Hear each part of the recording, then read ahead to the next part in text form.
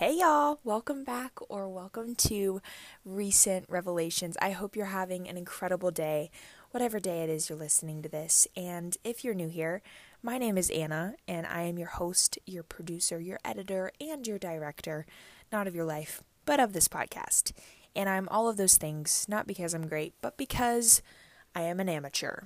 And this is an unscripted podcast. This is a casual podcast. This is a place where I just share from the heart, and I'm sharing the things that God has put on my heart, and the wise people that I'm blessed to have in my life have been sharing with me, advising me on, counseling me on, all of those good things, stuff and things. And every single week I share with you guys the location I am recording from. So this week it is from our guest bedroom in our house at a tiny little desk that I can barely fit my legs under. I am 5'8", so this little thing I think was built for people slightly smaller than I. But regardless, this chair is comfy. I have a sparkling water, cherry sparkling water beside me, and it is incredible. I feel like sparkling water is a very controversial topic. Don't cancel me, but I love sparkling water. I love it. I think it's so good. Lime, though, ugh. Lime's not my thing. Anyways, we're not here to talk about sparkling water flavors. We are here to talk about the topic of the week, which I don't prepare for these podcast episodes like taking notes. Like, it is an unscripted podcast. I don't write anything out. But before I press record, I ask God, what do you really want me to share? Like, what is it that you've showed me this past week that you want me to share? And this week, I was like, God, I really need something powerful to share. Like, what am I supposed to share? Because I have all these different things that I'm learning, and I feel like I'm just in the in-betweens of learning things, and there's nothing really with a start and an end, or a problem and a solution. And as I asked him what powerful message I should share, I felt like he told me his love. And I have been learning about humility. I've been learning about idolization. I have been learning about submitting to his will. I have been learning about love, his love, what true love really means, really looks like, as I have been trying to allow God to heal all of the areas in my life, all of the spots in my heart and in my mind and in my soul and will and emotions, all of these things, as I have opened the door to allowing him to heal. I have been brought back to a place of really pursuing love. And I think we give love a bad rap. We have a horrible definition of love. And before I get on a rampage about love and what culture says versus what love really is, let me start with a little story. So this past week I was listening to the song Make Us One. It's so good. I think it's by Catch the Fire Music Group, something like that. It's such a good song. You should listen to it. It has a lot of good lyrics, and while I was worshiping, listening to this song, I started saying, Father, I submit to your will.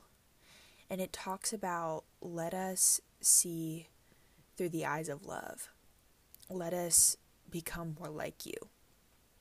And that's a daunting request. Like, Jesus died on a cross. So if we're asking to be like him, if we're asking to be more like him, we should expect something not bad to happen, but we should expect some persecution, because he was incredibly persecuted. He faced the most horrific death and persecution ultimately. And so I found myself saying, God, I submit to your will. And I don't think I've ever said that phrase, not because I didn't want to or I didn't agree with it. It's just I've never thought to say it. that's never come up in my mind or in my spirit. I truly think that came from the Spirit for me to say out loud and speak that over myself and make that declaration. And as I said that the first time, I have now said it more often. And now I realize that I need to say it every day. Because when I submit to His will, things shift, things change. And I realize that when I say that literally out loud, I mean literally out loud, say it out loud, because that does make a difference. There's power with your tongue. There's power in your words. And as I say that, my heart literally changes. There is frustration released.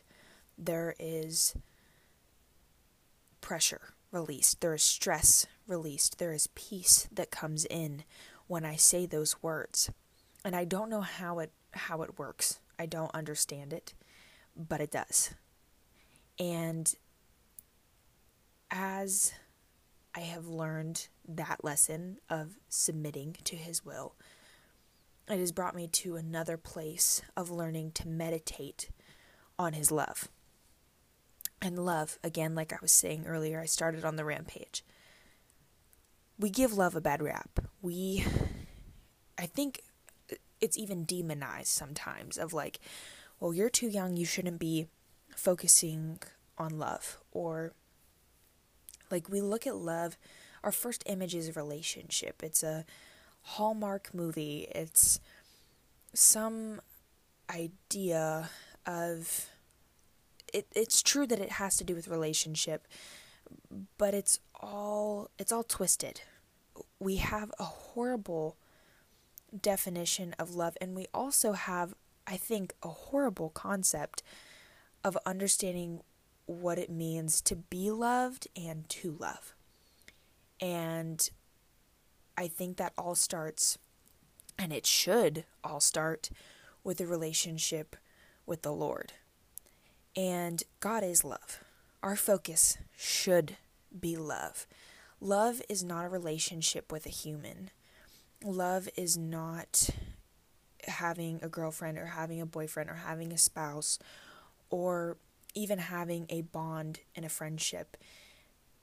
Love is not as mere and small as a human connection and a human bond. That's beautiful that God created us as beings that we need human connection. That's so true. But our first ever connection was with God. Our first ever love, our first love is God. And God is love. So I'm realizing that I can shift my focus. I've been praying this prayer in this weird season, a waiting season, whatever you want to call it. I talked about that the last podcast. Your waiting is actually your winning. As I'm in this season, I have prayed that I would have focus, that I would learn what that means, what that is, how to do that well. And I think I've found practically what I'm supposed to focus on, and that is love. And it sounds counterintuitive for me. And it sounds weird, and it's weird and almost cringy, I guess, to talk about to other people and be like, yeah, I'm just really trying to learn how to fall in love with Jesus. Like, that just sounds weird. And it's because there's such a perverted idea of love. And it almost makes me angry. It almost makes me infuriated that this is how we see love, as these meaningless relationships, as these meaningless acts between two people. It's so it's saddening that I've lived so long not knowing the incredible love of the one who is, like, knowing love, because God, again, God is love. It's crazy. Like, I don't even know how to, I can't explain it. I can't explain it. But what I do know that we can do practically, what I've learned to do practically, is literally sit and meditate. And sometimes I don't feel anything. And sometimes it's just I don't feel anything for the first 10 minutes or the first 30. It may take some time to, not that we should base anything on feelings, but it takes time to learn the connection. And just simply sitting and meditating on what Jesus did on the cross, the sacrifice that was made, the persecution, what it would be like to watch Jesus walk and talk and live right in front of you, what it would be like to be right next to him, visualizing and saying and speaking over yourself and saying out loud, like, he has my name written on his hand, that he calls me beautifully and wonderfully made, that I'm blameless in his sight. I cannot believe that one gets me every time. And just falling in love with what he says and every word, just like, I don't know what the saying is. I think this is a saying, or like a thing that people relate to in relationships. So like, I was hanging on to every word he said. Like, you're just so head over heels, in air quotes, that you just hang on to every word. Like, wow. And just going back to almost childlike naiveness, and let yourself be vulnerable before him, because he's not there to flatter you. He's not there to deceive you. You don't have to put a wall up because, well, his character might be different in 6 months. They typically change. When you start dating someone, then they're going to switch, and this is how they're going to, and you never know, and they're trying to deceive you, and what if they hurt you, and what if they're really a criminal, and whatever else. There's so many things to worry about with people because they hurt you. Maybe it's just as simple as they're going to lie, or they're going to cheat, or, not that those are simple things to grasp with, because my goodness, how many people have been hurt for decades because of those simple, in air quotes again, acts. Please, let's go back to being vulnerable before him. It's weird to talk about. It's a weird place. I'm weirded out by it. I don't know what I'm doing. Sometimes I get like almost scared away, but please just try it a few times. Just be so honest and so real, and fall in love with being able to talk to him about everything. Fall in love with being able to constantly tell him every little you don't have to leave anything out of the story when you tell God something. You don't have to leave this slice out because that person's going to think that, and you don't have to leave that slice out because, well, they're going to think this. You can tell him every single detail. You can tell him every part of the story. You can tell him every single thing on your mind and in your heart, even if you know it's wrong or it's bad or it's ugly or it's indifferent. You can tell him every bit of it. And just all of these things that you fall in love with about him, what he said, like, just fall in love with him. Realize that God is love, and our focus needs to be on love. It needs to be on him. And this whole time, it's kind of funny because I've been searching for what do I focus on, God? Practically, give me practical. And truly, it was right there in front of me the whole time. It's like, yeah, focus on God, but truly what that means is to focus on love.